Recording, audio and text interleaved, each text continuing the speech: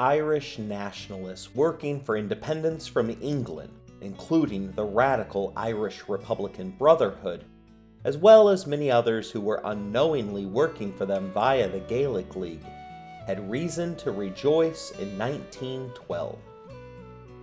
British Liberals in the House of Commons had attempted to divest power to the local Irish government twice before. This was a process known as Home Rule. Both times prior, however, the bills had been defeated. Opportunity for significant independence came again in 1911, when rules were changed to only allow the House of Lords, the body that had vetoed the previous two Home Rule Acts, to be able to only veto legislation for a maximum of 2 years. The change from an absolute veto to a delaying veto meant that Irish Home Rule was on its way. All the Irish had to do was to patiently wait. But the Irish aren't known for their patience, which is made clear in the old Irish proverb of pains and patience would take a snail to America. In 2 years, the streets of Dublin would be filled with bloodshed and carnage, rather than Independence Day celebrations.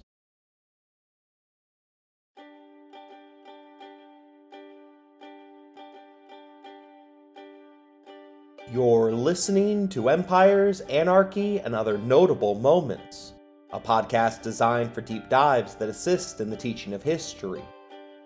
This series focuses upon Irish politician Eamon de Valera. Episode number 2, The Easter Rising.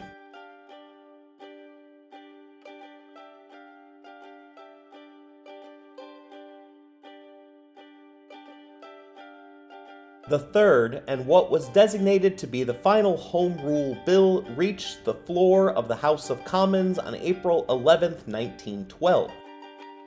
The northeast of Ireland, what is now the country of Northern Ireland, and what was then most often referred to as Ulster, opposed the Home Rule measures. The majority Protestants in the north feared that Home Rule was a first step to full independence, and they knew that they would become a clear minority within the new Irish government. The industrious North legitimately worried about a bunch of Catholic farmers imposing trade tariffs against England.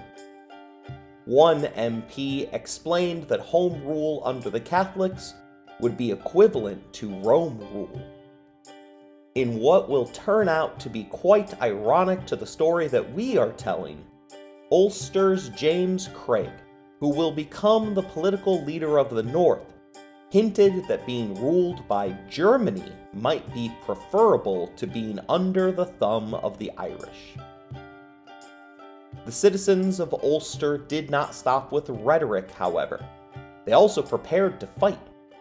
It was Karl von Clausewitz that said, "War is the continuation of politics by other means."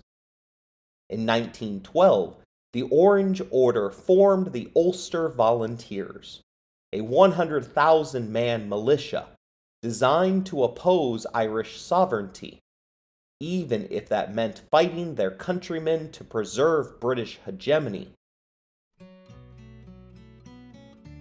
In response to and in anticipation of being needed to enforce Home Rule once it was finalized, the Irish Volunteers were formed in the South.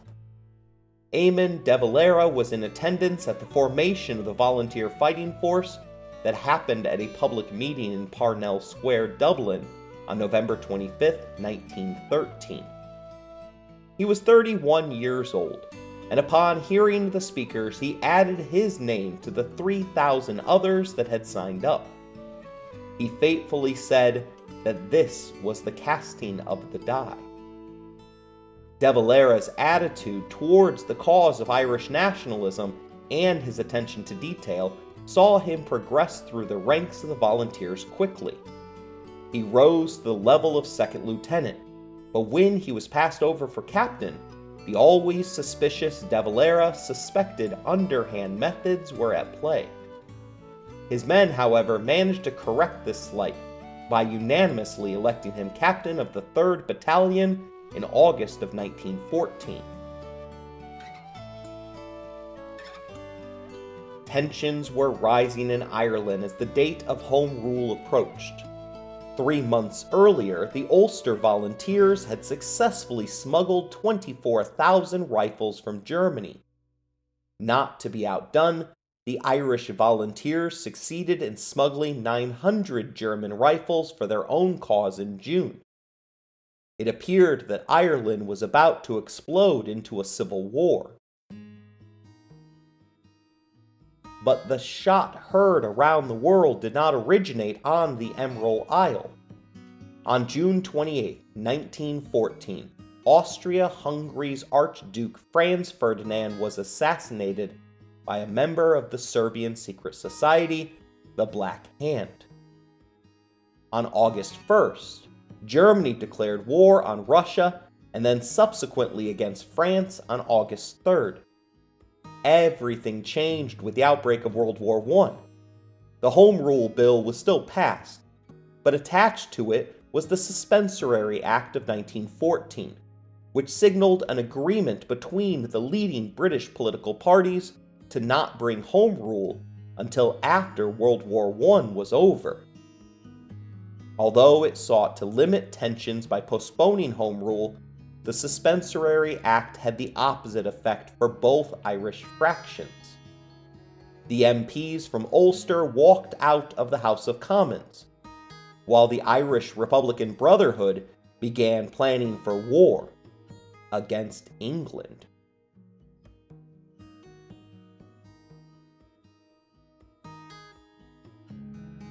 John Redmond, the most influential Irish nationalist politician at this moment, called upon the Irish Volunteers to join the British Army and support the English war effort to restore the freedom of small nations.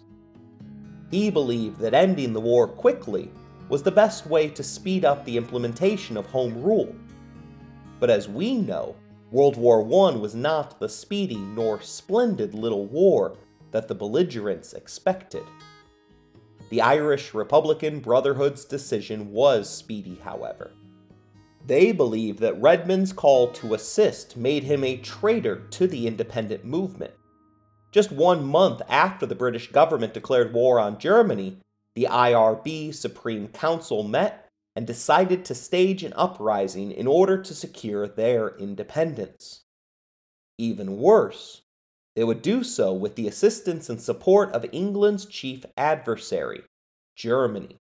Council members Tom Clark and Sean McDermott were put in charge of what would become known as the Rising.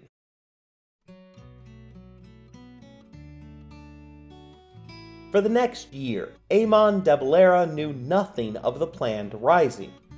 His men in the 3rd Battalion regularly met for training in the foothills around Dublin in order to practice shooting and military maneuvers. A shortage of guns, ammunition, and incendiaries regularly meant that they were just running around in the woods throwing rocks at each other. On one occasion, the mission was to recapture a stray donkey named Kaiser. One of the lectures that the volunteers sat through, however, involved concentrated street fighting tactics for cities like Dublin. De Valera was the only battalion commander in Dublin who wasn't part of the secretive Irish Republican Brotherhood.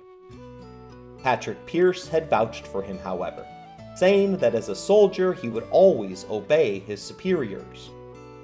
The IRB was said to have liked De Valera because he did not have a wide circle of friends, nor was he very talkative. On March 13, 1915, De Valera was informed about the plans for the Rising. He recalls that he was the only one at that meeting who did not expect to survive. Afterwards, the normally cheap De Valera went out and bought a carbine semi-automatic pistol that was named Peter the Painter, after a famous anarchist in London. As the date for the Rising neared, De Valera complained to his IRB contact that it was wrong that some of his subordinates, who were IRB members, knew more information than he did, and expressed fear in having to serve two masters. In this case, the executive of the Irish Volunteers, as well as the IRB Supreme Council. MacDonagh, his contact, laughed heartily and said it wanted to be a problem, as the executive was already controlled by the IRB. The deeply suspicious De Valera had found himself deeply entangled within a conspiracy. Still wanting to reconcile his own feelings, he reluctantly agreed to be sworn into the IRB, with an understanding that the oath would require him only to follow the orders of the Volunteers' executive. As you will come to see, the wording of oaths was incredibly important to him.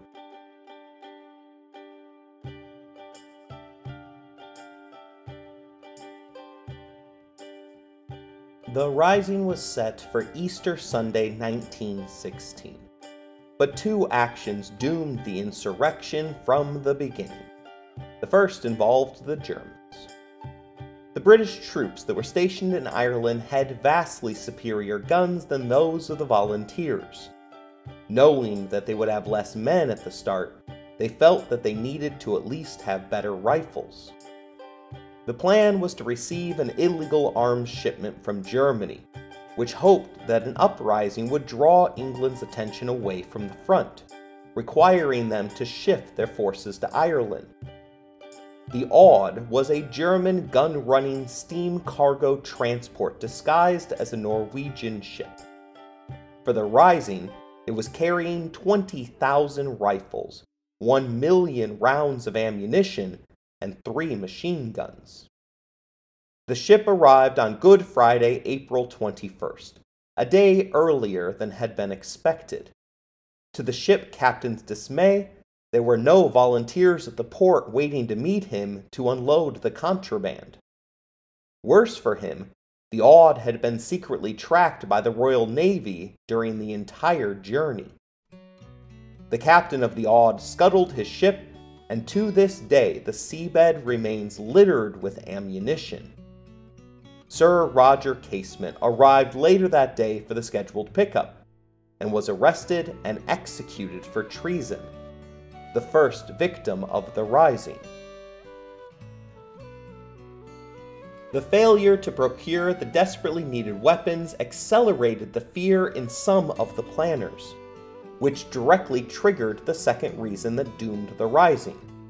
The Irish Volunteers' leader was Eoin MacNeill, and although he was a staunch nationalist, when you compare him to the members of the IRB Supreme Council, he comes off as a moderate. The IRB kept the plans for the rising secret from MacNeill until the last minute. He was willing to fight, but he wanted it to be in response to an unjustified British action, such as introducing conscription. In order to get MacNeill on board, the IRB created a fake document, known as the Castle Document, which made it clear that the British authorities were planning to arrest the leaders of the Irish Volunteers, Sinn Féin, and the Gaelic League. MacNeill was fired up to oppose the British, but then got wind of the real plans for the weekend's rising. Furious at being left out of the decision-making process, MacNeill issued a cancellation order for all military maneuvers and parades that had previously been scheduled for Easter Sunday.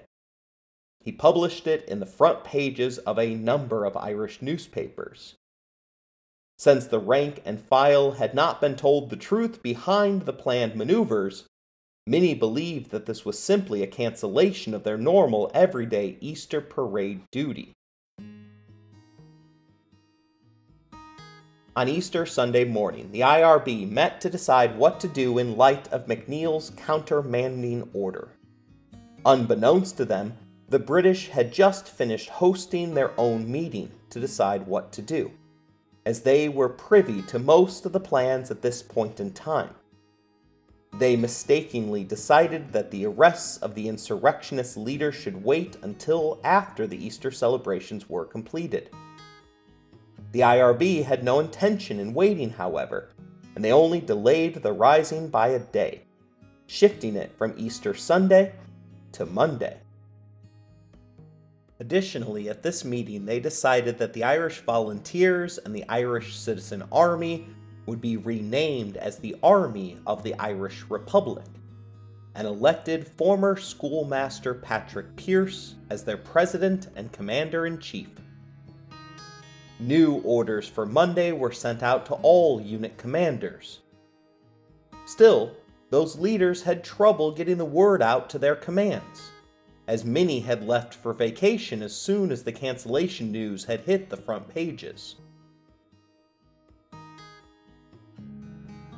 De Valera's paranoia was evident throughout the rising. On Holy Thursday, he slept at home, but fully clothed with his automatic pistol by his side. On Friday and Saturday, he slept at the house of his lieutenant to avoid any possible arrest. He refused to tell his wife anything that was going on, and it's said that she had no idea until she was informed that there were members of the Volunteers inside St. Stephen's Green digging military trenches. McNeill's cancellation and the subsequent shift from Sunday to Monday meant that only 130 of De Valera's 500 men arrived for the event. The 3rd Battalion, regarded as one of the worst within the Volunteers, was assigned to Boland's Bakery. The 3rd will be one of the last battalions to surrender on Sunday, 6 days after the rising had begun. While we'll focus on Amon's performance in the rising, we are going to step away from his individual actions and look more broadly at the story of the Easter Rising. At the foremost of the many sources that I will rely upon for the telling of this story is the work of Derek Molyneux and Darren Kelly, who wrote When the Clock Struck in 1916.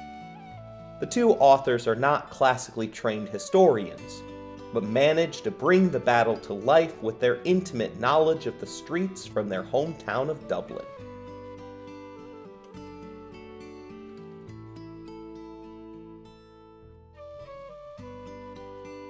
Before we begin in earnest, it's necessary to set the stage. Remember that England is more than a year into fighting World War I in 1916. In just a couple of months after the events that we detail here, the Battle of the Somme will begin, and the British will lose 60,000 troops on the first day, and 420,000 troops overall in just that battle. The troops that the British maintained in Ireland were not the elite troops of Her Royal Highness military. Many were unfit for European fighting, past their prime and closer to retirement, or were Irish loyalists, who were not quite loyalist enough to want to die in a trench in France.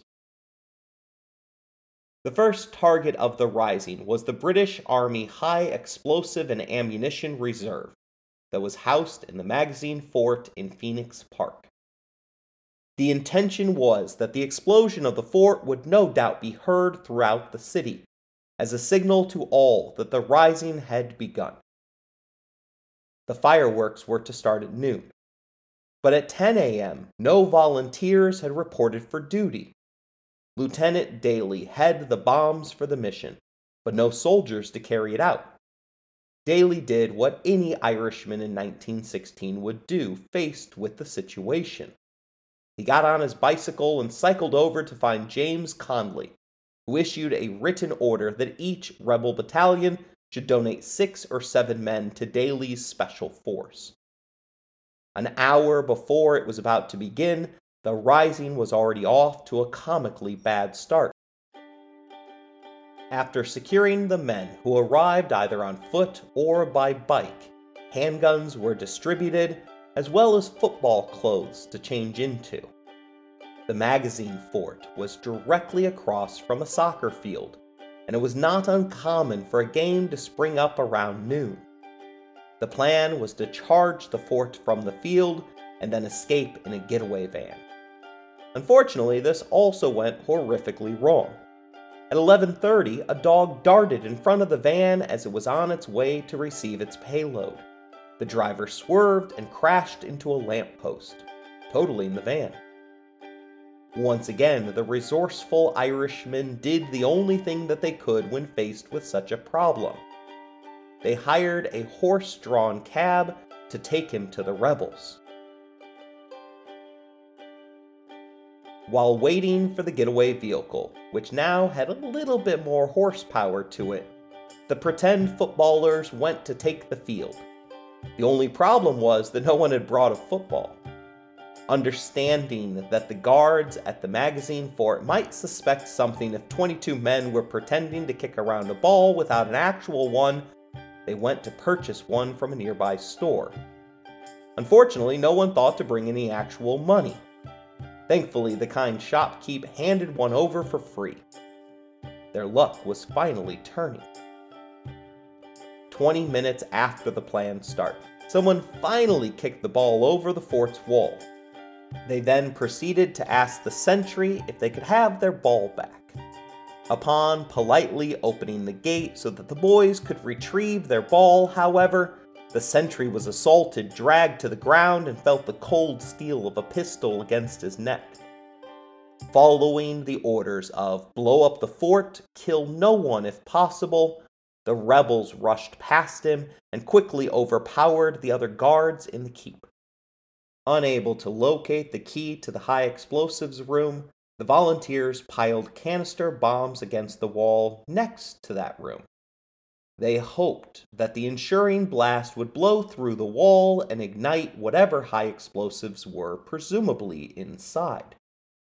The Irish volunteers then released their prisoners with a stern warning that the keep would blow in 5 minutes as they rushed towards their waiting getaway carriage. Unfortunately, all they and the cabbie, who was charging them for the ride, heard was a dull boom. The high explosives room had failed to be breached. The rising had begun with a whimper rather than a boom.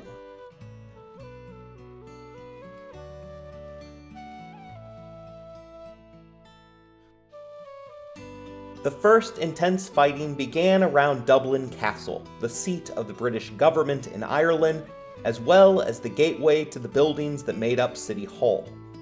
Captain Sean Connolly led 40 men plus a handful of women, some of whom were combatants, while others served as message dispatchers and nurses. City Hall had been built in 1779 and stood just outside the gates of Dublin Castle. Commander James Connolly saw his brother off with the statement, "Good luck, Sean, for we won't meet again." As the rebels approached the gates, they shot and killed 45-year-old police constable James O'Brien, who was rushing to close the gates. Once inside, they cut the communication cables, but the British were just able to run to the nearby telegraph office to signal to London that a rebellion had begun. How could they have planned so much but failed to see this simple workaround? The rebels had planned to take the telegraph office, but the insurgents that had been assigned to the task were incorrectly informed by a random lady on the street that the office was full of military men, and therefore they decided not to press their luck. The insurgents did manage to take City Hall, and began to fortify it with anything that they could find. Within 3 hours, the British 3rd Cavalry Brigade arrived, and the fighting began in earnest. In most of these battles, the difference will come down to 2 things. First, only the British had high-powered machine guns. These were set up like cannons, and once set up, the Irish had no answer for them. Second was the sheer amount of men that the British could throw at the insurgents. The countermanding order of MacNeil meant that less than half of the volunteers showed up at the onset of the revolution. And the rebels mistakenly believed that the local citizens would be inspired by their act to rise up with them. This part of the rising unfortunately never came to fruition. The 3rd Cavalry Brigade had 1,000 men to the rebels' measly 40. Shots ricocheted throughout City Hall like pinballs, bouncing off the internal stone pillars where the Citizens' Army's men and women crouched helplessly under the barrage. Believing that they were safe to press the advantage, Loyalist troops marched out of the gates of Dublin Castle in bunched-up formation, making easy targets for rebel sharpshooters set up in outposts along street corners.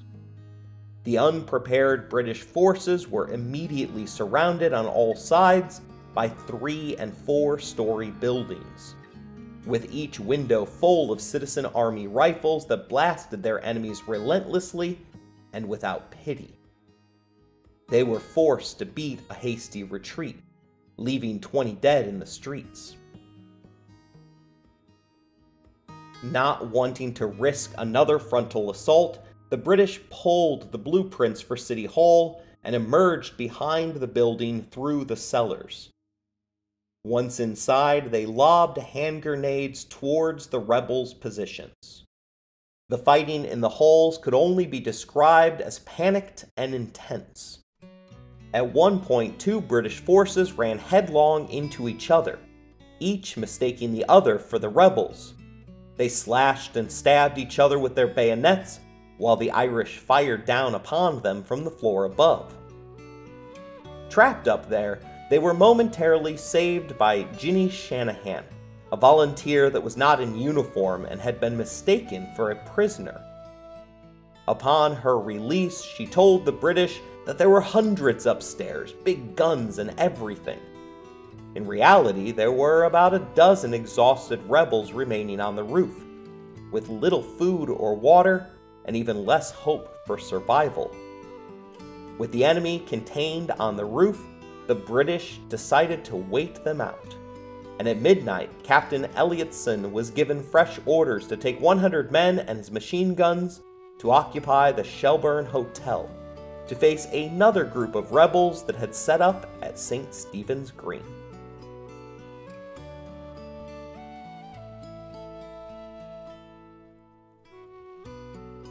St. Stephen's Green is a huge public park in the city of Dublin, similar to Central Park in New York City. The enormous rectangular park was established in 1880. Its surrounding streets are among the busiest areas in the city center. With 11 different openings, the green was always going to be difficult to hold. The volunteer assault on the green began at Davy's Pub. In response to being told to pay their tab, a young rebel replied with 5 minutes' notice for everyone to exit the pub or be shot. 42-year-old Michael Mallon, an Irishman that was a British Army veteran, was given the task of taking the green and holding it for its precious supply of fresh water. His second-in-command is one of the most interesting figures in all of history, the flamboyant 48-year-old Countess Constance Markievicz. The Countess was born in London to Protestant parents. Her father was a knighted Arctic explorer, and her grandfather was accused of either starving his Irish tenant farmers during the potato famine or packing them into coffin ships to emigrate off his land. She became a countess when she married Polish royalty in 1900. 3 years into the marriage, the couple moved to Dublin, where Constance took up a career in painting. Those pursuits, plus time spent at her local salon, connected her to Irish nationalists, and in 1909 she founded a nationalist youth brigade that offered weapons training to both boys and girls. Look up any picture of the Countess, and you will find her posing for professional portraits with her gun. She radicalized easily, and was first arrested in 1911 for attempting to burn the Union Jack. Despite her aristocratic upbringing, she was more than just talk, and was always willing to act on her beliefs. During the 1913 strikes, for instance, she took out loans and sold her jewelry in order to buy food for striking families, as well as to run a soup kitchen for poor school children. In 1913, her husband moved back to Ukraine, and while he would never return to Ireland, they wrote letters to each other, and he was by her side when she died after complications from an appendicitis. Speaking of her feminine sensibilities, the second in command for the day followed her own fashion advice of dress suitably in short skirts and strong boots, leave your jewels in the bank, and buy a revolver. The volunteers arrived at the park early Monday morning and commenced barricading the gates, taking over buildings that would serve as outposts, and digging trenches. The first casualty in the park was a 29-year-old police constable who was trying to climb over one of the blockades. After 2 warnings from the Countess, he was shot dead and left outside the gate as a warning to others. Their main objective was to prevent the British from rushing troops to the other locations from nearby Portobello Barracks, which was about a mile to the south. Malin and Markovitz had 39 men to guard the 22 acres of land. They might have been more successful at it if they had taken over the Shelbourne Hotel, whose 5 upper floors gave a commanding view of the entire surrounding area. With so few men, however, Malin felt an assault was too risky. The British would then move to occupy the hotel and proceeded to place a machine gun nest on the 4th floor. This, plus the fact that the trenches were only waist deep, made it impossible to hold the park. In short order, Malin pulled his soldiers back to the Royal College of Surgeons building at the west end of the park. 2 stories tall with thick granite walls and 7 upper windows made it significantly more defensible than their prior position in the park. Rebels continued to remain pinned down in individual hiding spots, relatively safe from the machine gun and snipers at the Shelbourne Hotel. This was no walk in the park for the British. Whenever their men wandered into the park, the foliage and confusing paths resulted in them getting picked off by the hidden Irishmen. A stalemate emerged at St. Stephen's Green, as the 2 sides resorted to sniping at each other. This was one of the only locations where locals came and joined the ranks of the volunteers. By the 3rd day, Malin's forces had grown to include 120 men and women. The most interesting thing about the Battle of St. Stephen's Green, besides the fact that the volunteers held out for all 6 days of the Rising, was the unspoken truce reserved for the park's professional groundskeeper. On Wednesday morning, park keeper James Kearney, who had spent the prior 2 days living in the midst of a war zone, went across the killing field to feed the park's ducks. Both sides simply stopped fighting, their eyes fixated on a man doing his job, seemingly totally unaware of the facts all around him. After he finished his task, he calmly made his way back to his quaint dwelling in the park, and then, as soon as he was clear, the firing began again. He would repeat this task that evening and each of the following days until the Rising ended. Every time, both sides paused trying to kill each other so that the ducks would not be disturbed.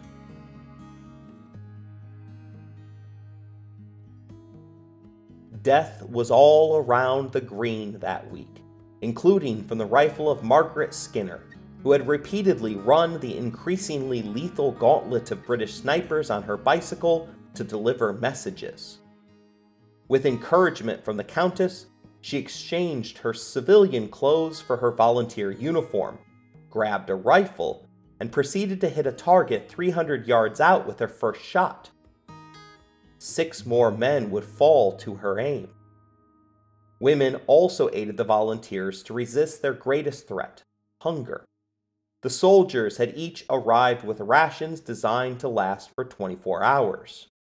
The Surgeons' College did not offer up much in the way of edible supplies, although oddly enough there were 80 rifles found stored in its basement. Women throughout the 6 days of the Rising hiked up their skirts and risked enemy fire to go out and bring back any food that they could find. This included buying supplies from local shopkeepers who had decided that it was safer to keep their stores open than to simply lock their doors and hope for the best. A full assault on the college never occurred, as the other positions around the green slowly fell one by one. Captain Elliotson of the British was perfectly content to keep these rebels contained exactly where they were.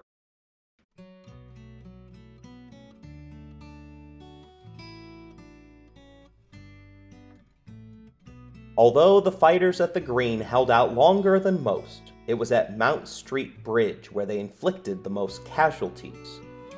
Amon de Valera and his 3rd Battalion were stationed behind the bridge in Boland's Bakery. His was the furthest back of 3 positions for this location. At 11 a.m. on Easter Monday, volunteers entered South City, a quiet and wealthy suburb, in order to hold off any support coming from Beggar's Bush Barracks. Volunteer snipers took over some of the most exclusive houses that Dublin had to offer on both sides of the River Liffey, which intersects through the city. 4 strategically placed locations were barricaded and would result in a killing field. Although each outpost only had a handful of men, the heroics of each one will live forever in Irish lore, as will the names of the outposts: Clan William House, St. Stephen's Schoolhouse, Approprial Hall, and 25 Northumberland. At 2 p.m., a patrol emerged from Beggar's Bush Barracks and was efficiently turned back by the Irish. The troops were part of the Gorgias Rex Home Defense Force, but due to the fact that its members were all close to retirement, the force had been given the derogatory nickname of Gorgias Rex. Amazingly, the patrol did not even have their guns loaded when they walked into the ambush. After the initial repelling of the Rex, there wasn't much work to be done for this crew on Monday, as City Hall and the Green attracted the immediate attention of the British Defense Forces. Lieutenant Malone and Seamus Grace were the lone rebels stationed at 25 Northumberland. Malone was armed with a Peter the Painter Mauser semi-automatic pistol that could be held like a rifle, but had a quicker rate of accurate fire. Clan William House had 5 men, with 3 remaining barricaded at the front windows, and 2 on each side of the house to check fields of fire. The calm ended for this portion of Dublin at 4 a.m. on Wednesday. The 59th Midland Infantry Division of the British Army had been dispatched from Liverpool. Most of these men were raw recruits who truly believed that they had landed in France rather than Ireland. The young men were flabbergasted at how well the locals spoke English, in response to them saying, "Bonjour, mademoiselle."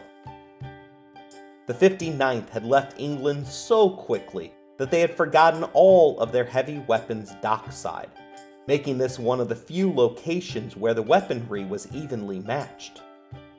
A large portion of this group was made up of the Sherwood Foresters, a particularly incompetent group that had thus far only received a few weeks of training. As the Sherwood Foresters reached the junction, Malone and Grace let loose, and the crossroads between Clan William House and Number 25 became a scene of carnage, as Malone's Peter the Painter did its gruesome work.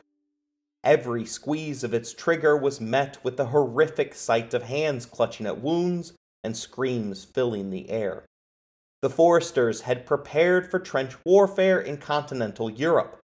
Here they found themselves in the leafy suburbs of South Dublin, on cobbled streets, with intense, close-range, high-velocity fire coming from several directions at once.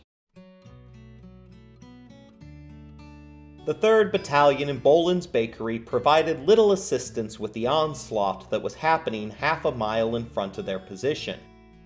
At 8 a.m. on Wednesday, the gunboat Helga had arrived on the River Liffey and proceeded to level the empty Liberty Hall. which the British had mistakenly believed housed rebel forces. The attack on Liberty Hall was so surprising that the garrison at the post office, the headquarters for the rebels, mistakenly believed that they were under attack. Bolins was hit by a few stray shells, and De Valera was forced to come up with an ingenious idea. Next door to the bakery was a huge distillery, and on Thursday, Eamon ordered his men to climb the tower to place the Irish Republican flag on top of the building.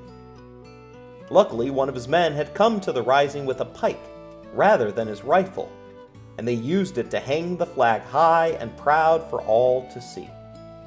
The Helga spent the majority of its day on Thursday diligently destroying the empty distillery with the flag on it. As the day went on, the warship only grew more frustrated, as they were only able to blow the flag askew rather than removing it. As he grew older in age, De Valera was known to have regularly embellished this particular story, telling his children that he personally led the mission to hang the flag. He would describe his midnight run while fearing for his life in the face of enemy sniper fire, as well as his efforts at climbing a ladder, despite his well-known fear of heights and poor eyesight. Why he felt the need to embellish is unclear, but the order probably saved the bakery and De Valera's men. Communication was rare between Bolin's bakery and the men defending Mount Street Bridge, because De Valera had dismissed all of the women that were running dispatch messages across the city. This meant that he had cut himself off from communicating with the rest of the forces. If he had received dispatches, he would have been proud at how the rebels were holding up this far into the rising. From his own vantage point, British corpses littered the road at the junction, and many wounded that had been abandoned groaning in agony throughout the warm afternoon. A force of 60 Sherwood Foresters were sent against the schoolhouse, but the snipers at Clan William House killed 48 of them before they reached the doors. The remaining 12 were picked off once they realized that those barricaded doors weren't easy to open. Even worse, the schoolhouse was not one of the main locations for the rebels, but the Foresters continued to act like it was the epicenter. 4 separate attacks at the school all resulted in more Englishmen wounded and dying in the street. One of the rebels in Clan William House described the scene: as far as the eye could see, there were khaki-clad troops behind hedges, trees, and garden steps. Without making any progress, the brigadier colonel telephoned General Lowe to inform him of the lack of progress. Unfortunately for him and his men, the reply was to take the bridge at all costs.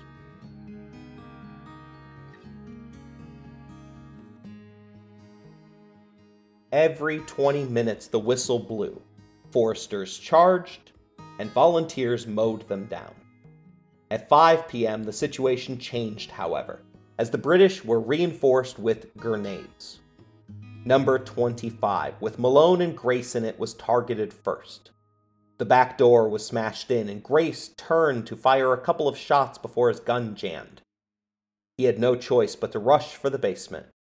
Once there, he ran his pistol under a cold tap to cool it down. His hand was already mangled and covered with burns from overusing his weapon. He was forced to run further for cover when a grenade was lobbed down the stairs after him. After killing the first few men to descend down the stairway, 2 more grenades were lobbed down, and Grace did the only thing he could. He charged up the stairway, shooting at anything moving and sprinting out into Percy Lane, where he killed several stunned British troops and then ran off. James Grace was later captured alive, hiding in a coal shed. He had survived all the way till Saturday. Malone was not as lucky, as his body was found within number 25. Clan William House suffered a similar fate, and the path across Mount Street Bridge was finally opened. The fighting for this single bridge resulted in almost 2/3 of the total British casualties during the Rising.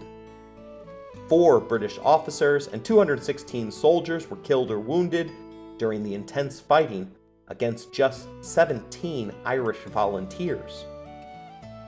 Despite the success against overwhelming numbers, De Valera never reinforced rebels that were fighting in front of him, despite having 100 men at his disposal.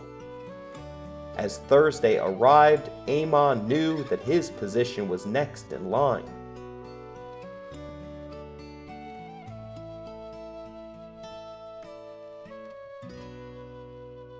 But the one in front of him was not the only battle raging. 2 miles southwest of Dublin city centre, rebels took up positions at the South Dublin Union, a 50-acre medical complex that was surrounded by alcohol distilleries. 35-year-old Eamon Cant was in charge of preventing British Army troops from rushing to the city centre from Richmond Barracks. The battle plan at the beginning of the Rising involved breaking in and taking over Jameson's whiskey distillery, Watkins Brewery, and Rose Distillery. Jameson's main building was several stories high and had all-around visibility and excellent defensive cover. It was and remains a fortress-like structure in Dublin. 40 volunteers eagerly took the distillery.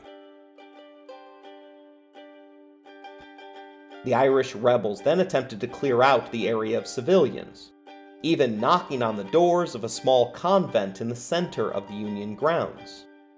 The armed volunteer was taken aback when an elderly nun answered the door and asked if he had come to read the gas meters. His reply was, "No, sister, but we are in a hurry." The rebels first encountered the British 3rd Battalion Royal Irish Regiment, a force made up of Irishmen who had just returned from service in France. As they proceeded with haste to the under-attack Dublin Castle, they were met with sniper fire from the rooftops. The small alleyways in this complex funneled the attacking forces for the sharpshooters. Robert Holland was the most lethal shot in the Union center, working to deliver a never-ceasing cascade of killing blows, as a female member of the Cumann na Bánan worked side by side with him to continuously reload his spare rifle while he fired his main one.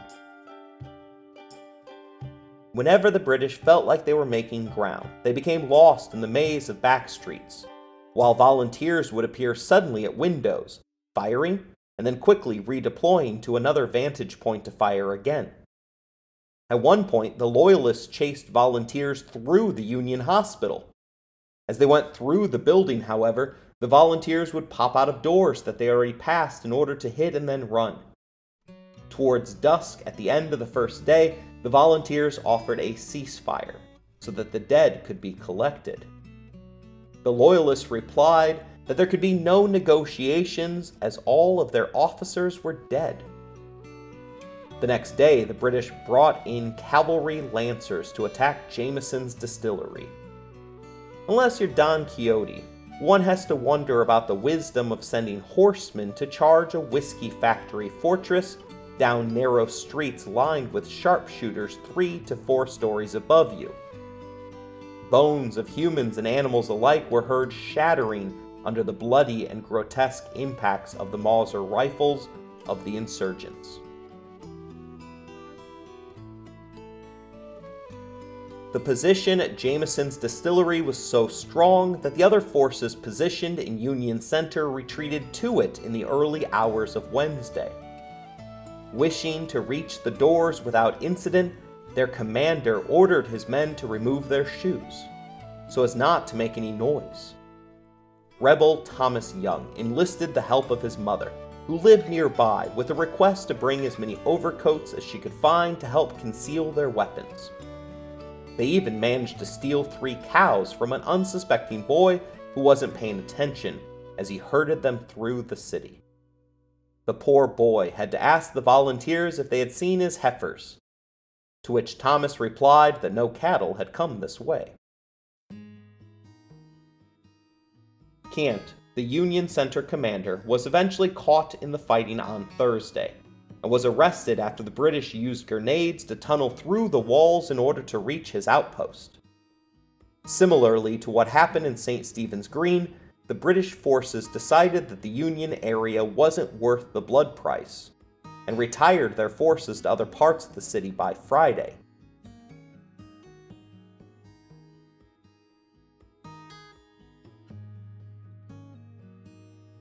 Another location taken on the Monday of the Rising was Jacob's Biscuit Factory. The factory was centrally located between St. Stephen's Green, Dublin Castle, and the South Dublin Union.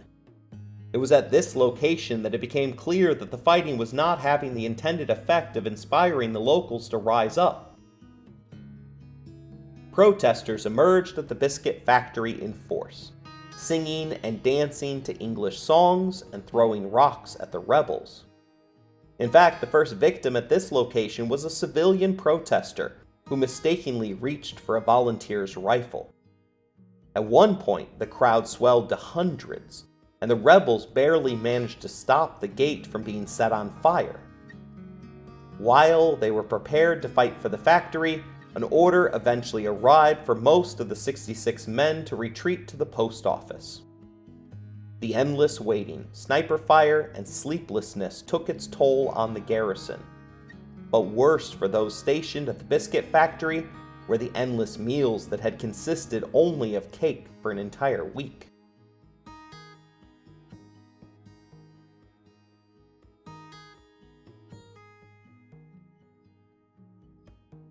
The rebels did have a retreat planned through the four courts, but unfortunately it became overrun by Tuesday. They were not the only ones who had their plans ruined, however. Pinned down by snipers in a church bell tower, volunteer Padar Clancy did not want to wait around to have his time card punched. He and Thomas Smart climbed over their own barricade carrying cans filled to the brim with gasoline. They sprinted across a bridge while soldiers on the far side took aim. Neither they nor their fuel canisters were hit, and after their mad dash across the open stretch of road, they managed to pour the gasoline through the windows of a nearby house and set it alight. The fire spread across Cushers Quay, destroying 2 houses and forcing the British to abandon the entire block. For time, we'll leave the four courts for now, but we'll return to them in a later episode, as these buildings play a significant role in the outbreak of a different war in Ireland. The partial abandonment of the four courts on Tuesday was unknown to the Central Command at the General Post Office. Besides being blind to what was going on around them, the four courts had been viewed as one of the few places that the rebels were holding, and therefore became the prime spot for headquarters to retreat to. Let's turn our attention finally to that post office, a building known as the GPO, to examine the chaos that surrounded the command center and the official headquarters of the Irish Republic.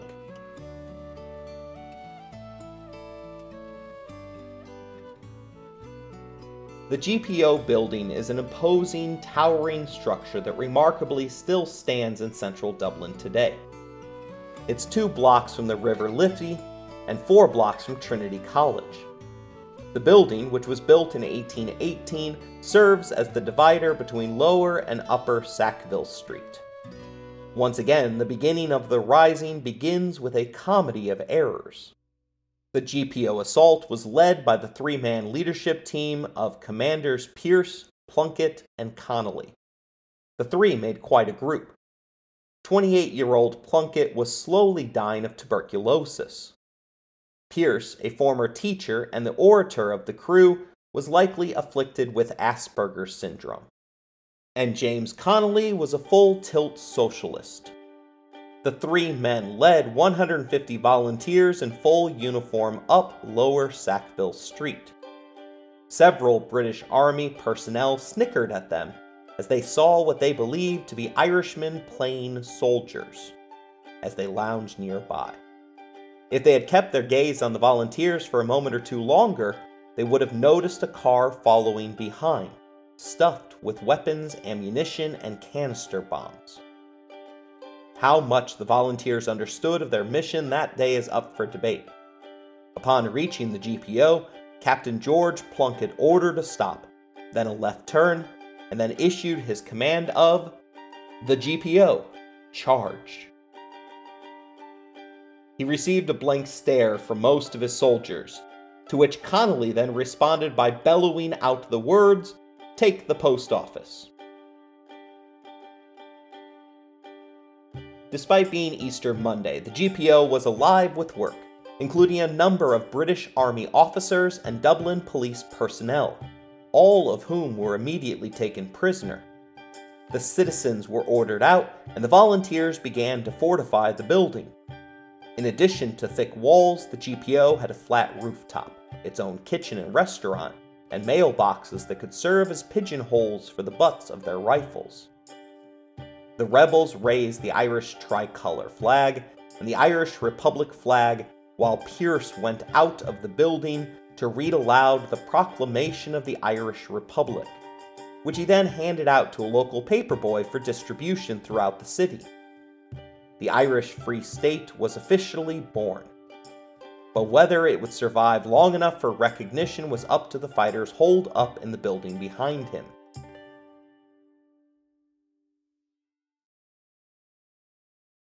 The first to respond to the storming of the GPO was a 30-man reconnaissance patrol of the 5th and 12th Cavalry Lancers.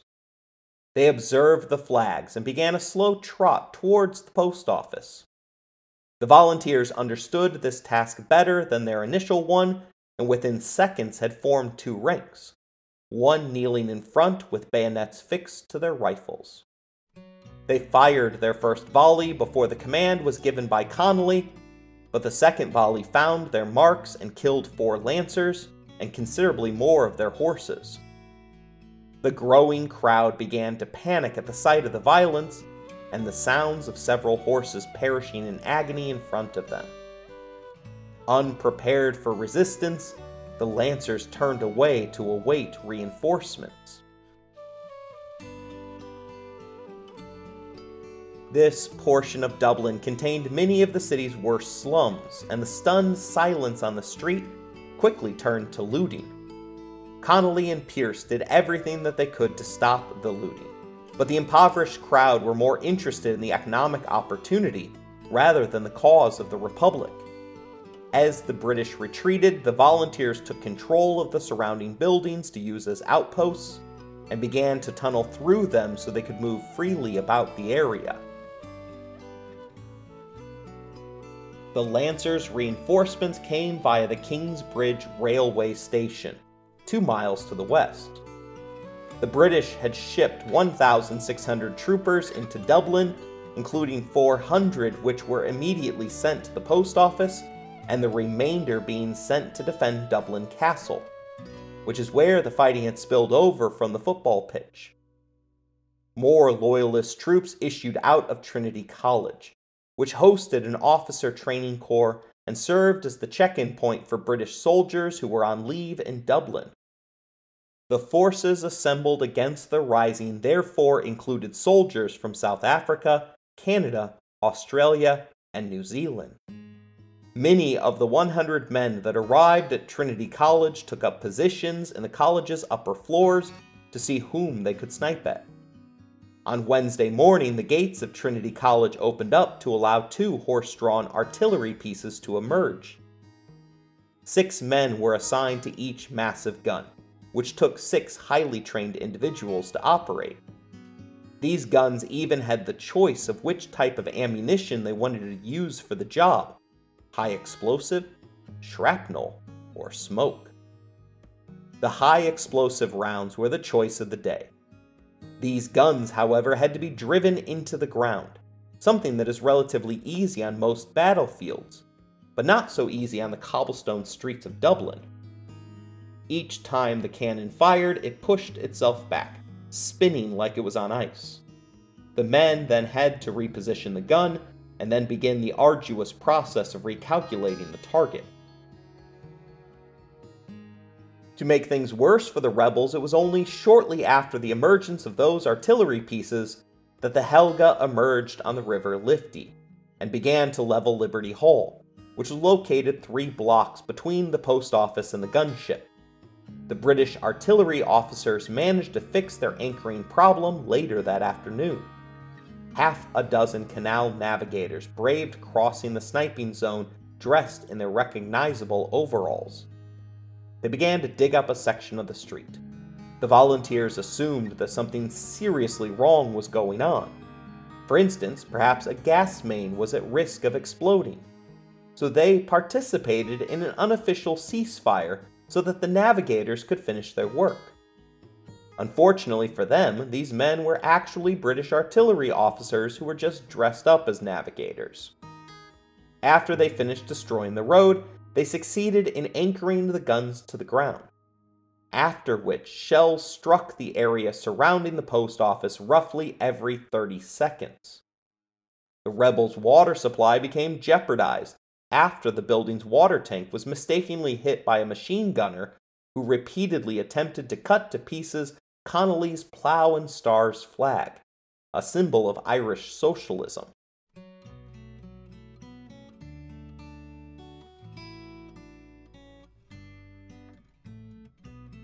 Communication between the outposts became impossible, despite runners being regularly dispatched and crossing through buildings. It got so bad that the commanders in the GPO resorted to inserting messages into a tin can attached to twine that they strung across Sackville Street. Things started to turn even more for the worse at the GPO on Thursday. The Irish Times printing office burst into flames after being struck by artillery shells. The fire spread to multiple buildings, and volunteers had no choice but to evacuate the entire block around the Dublin Bread Company, which was 2 blocks away from the post office. The fire leveled buildings and succeeded in creating a clear line of sight to the post office from the Helga. By the end of the evening, it was becoming clear to Connolly that they could not hold the post office. Worse, the Loyalists were slowly surrounding the building, cutting off their escape path. Connolly himself left the post office to oversee the building of a new barricade that would allow them to exit in retreat from the GPO. Just as he finished the barricade, a stray bullet struck his right arm. Worried that his men would see it as a bad sign, Connolly had the wound in his arm quickly bandaged and continued fighting without telling anyone. The GPO took its first direct hit 4 days into the fighting and shook violently with the impact. Connolly, already with a bullet wound to the arm, fell violently after a bullet ricocheted and struck his ankle. He was not able to shake this one off quite as well, and had to retire to a back room to rest. A kind-hearted comrade gave him a cigarette and a detective novel to help the time pass. Supposedly, Connolly said, "It's a grand thing to be wounded to get all this attention." At 10 p.m. on Thursday, Hoyt's Oil and Spice, a business catty-corner to the GPO, caught fire, and its oils caused a violent eruption. Volunteer Paddy Mahone asked his partner if this were the end, to which he received the reply that as far as this building is concerned, it is indeed the end. Outposts were beginning to falter at this point, and there were at least 2 instances where the rank-and-file British soldiers sought to soothe their rage by taking on the role of judge, jury, and executioner. Twice, impromptu firing squads were stopped at the last minute by cool-headed sergeants. Citizens and members of the Red Cross increasingly became targets of the British in the crossfire. Friday morning, James Connolly, who was unable to walk, was placed on a wheeled hospital bed and moved to the front of the building to coordinate the last defense of the GPO. He might have to lie down, but he still wasn't going to take it. Although they assumed that the end would come in a full frontal assault, the British knew better than the insurgents how the other parts of the rebellion were playing out, and were therefore content to bomb the rebel headquarters into submission.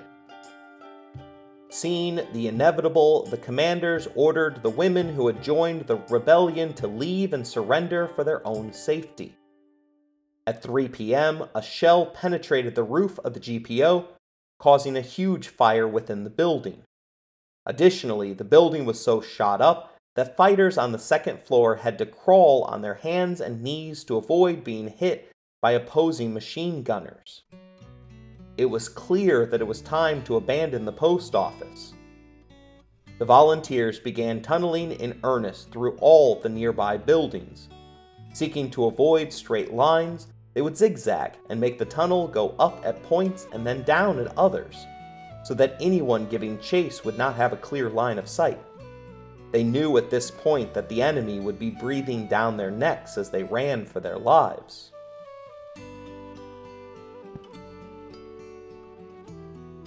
Once they realized they were surrounded, however, the rebellion's leaders decided to take a different course of action. Instead of running away, they would run towards the enemy.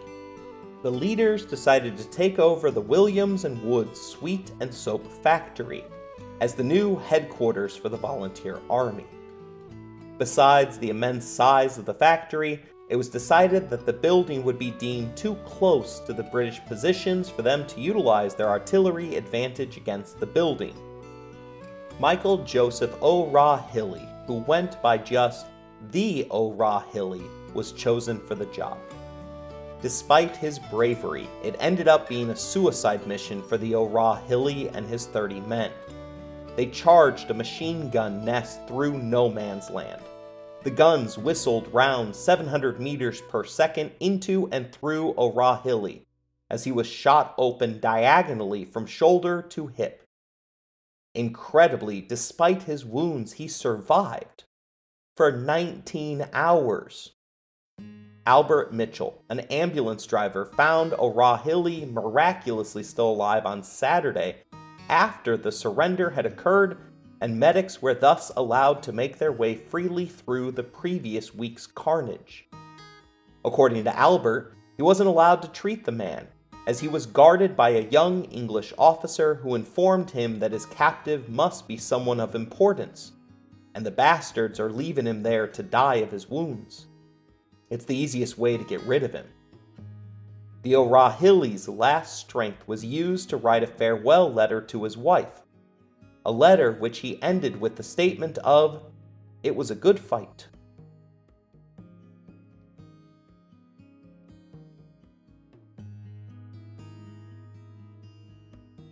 Another difficult man to get rid of was James Connolly. Already shot in the arm and the ankle, the bedridden Connolly was being stretchered through the intricate tunnel system. Gangrene was already setting into his leg. Despite his multiple wounds, he was willing to fight to the death for both of his causes. But the fight had run out for many of the courageous volunteers that were carrying him. Connolly witnessed this as his men tunneled into Arnott's department store and proceeded to begin to discard their volunteer uniforms and weapons for less conspicuous clothing in their attempt to get away. A last death or glory assault was planned, but Patrick Pierce had had enough after personally witnessing a family carrying a white flag run out of their burning building, only to be mowed down by the British forces. For a man who had often written about the glory of battle, including claiming that the blood spilt was the red wine the earth needed to flourish, it was just too much. A surrender was ordered.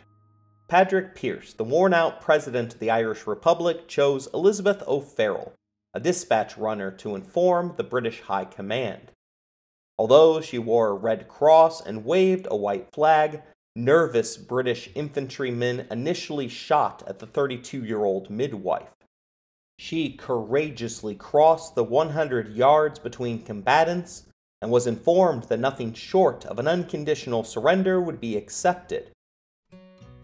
The British, proving they had some chivalry still remaining in them, then offered to drive the obviously exhausted woman back across the street. Her job wasn't done yet, however, as she was tasked with taking the surrender proclamation to all of the hubs of resistance that remained in the city. This included the Four Courts, Jacob's Biscuit Factory, the Royal College of Surgeons, South Dublin Union, and De Valera's Boland's Bakery.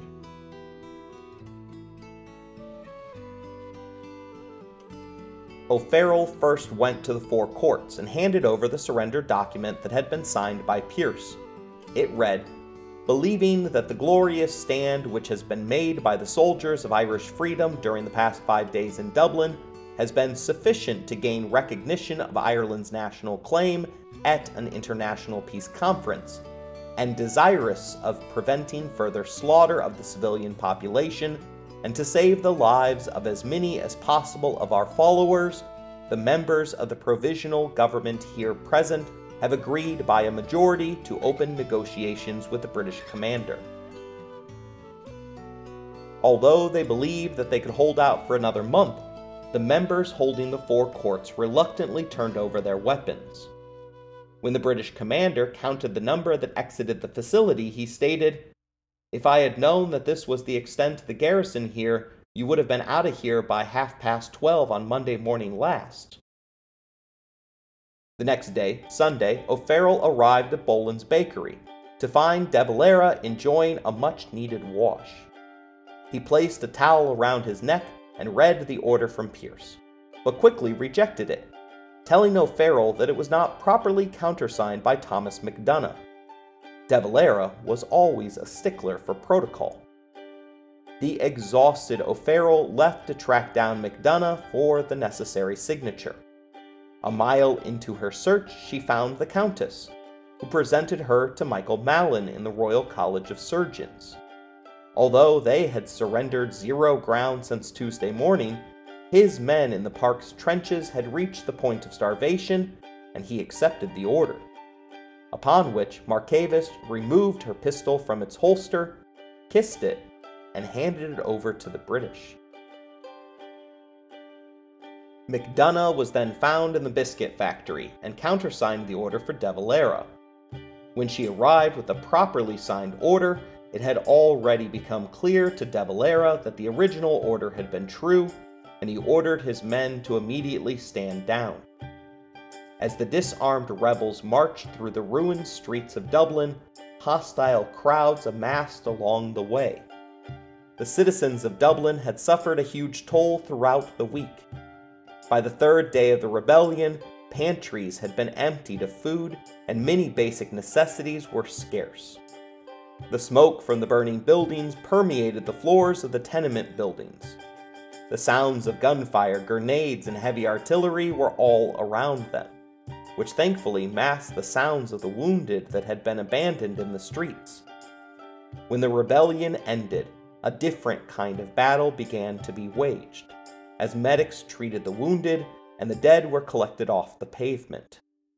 The Dublin Fire Brigade attacked the still smoldering wreckage of buildings throughout the Sackville district. Soldiers began to methodically search for unexploded shells, as well as abandoned canister bombs that were left waiting as unsuspecting death traps. Almost 3,000 had lost their lives in the conflict, and thousands more had been rendered homeless. Several hundred civilians were buried in a mass grave at Glasnevin Cemetery for fear that their remains would cause an epidemic in the city. The rising would leave scars all over Ireland, but the planned rebellion did not successfully spread throughout Ireland. In Wexford, the rising occurred without bloodshed, as 1,000 of the insurgents greatly outnumbered the British forces. But the surrender in Dublin resulted in their unconditional surrender as well. Galway also rose up, but a lack of arms meant that their success was short-lived. 2 British cruisers arriving in port on Friday convinced them to disperse. In Limerick, Clare, and Fingal there was a rising, but with little bloodshed, and without support from Dublin, they each ended quietly. The rising was unsuccessful at delivering the Free State of Ireland. but it had made heroes and martyrs out of all of those involved. Soon, De Valera will go from a minor, erratic battle commander to the leader of Ireland. From there, he'll be able to dismantle the state and slowly redesign it in his own image. The Rising was only the beginning.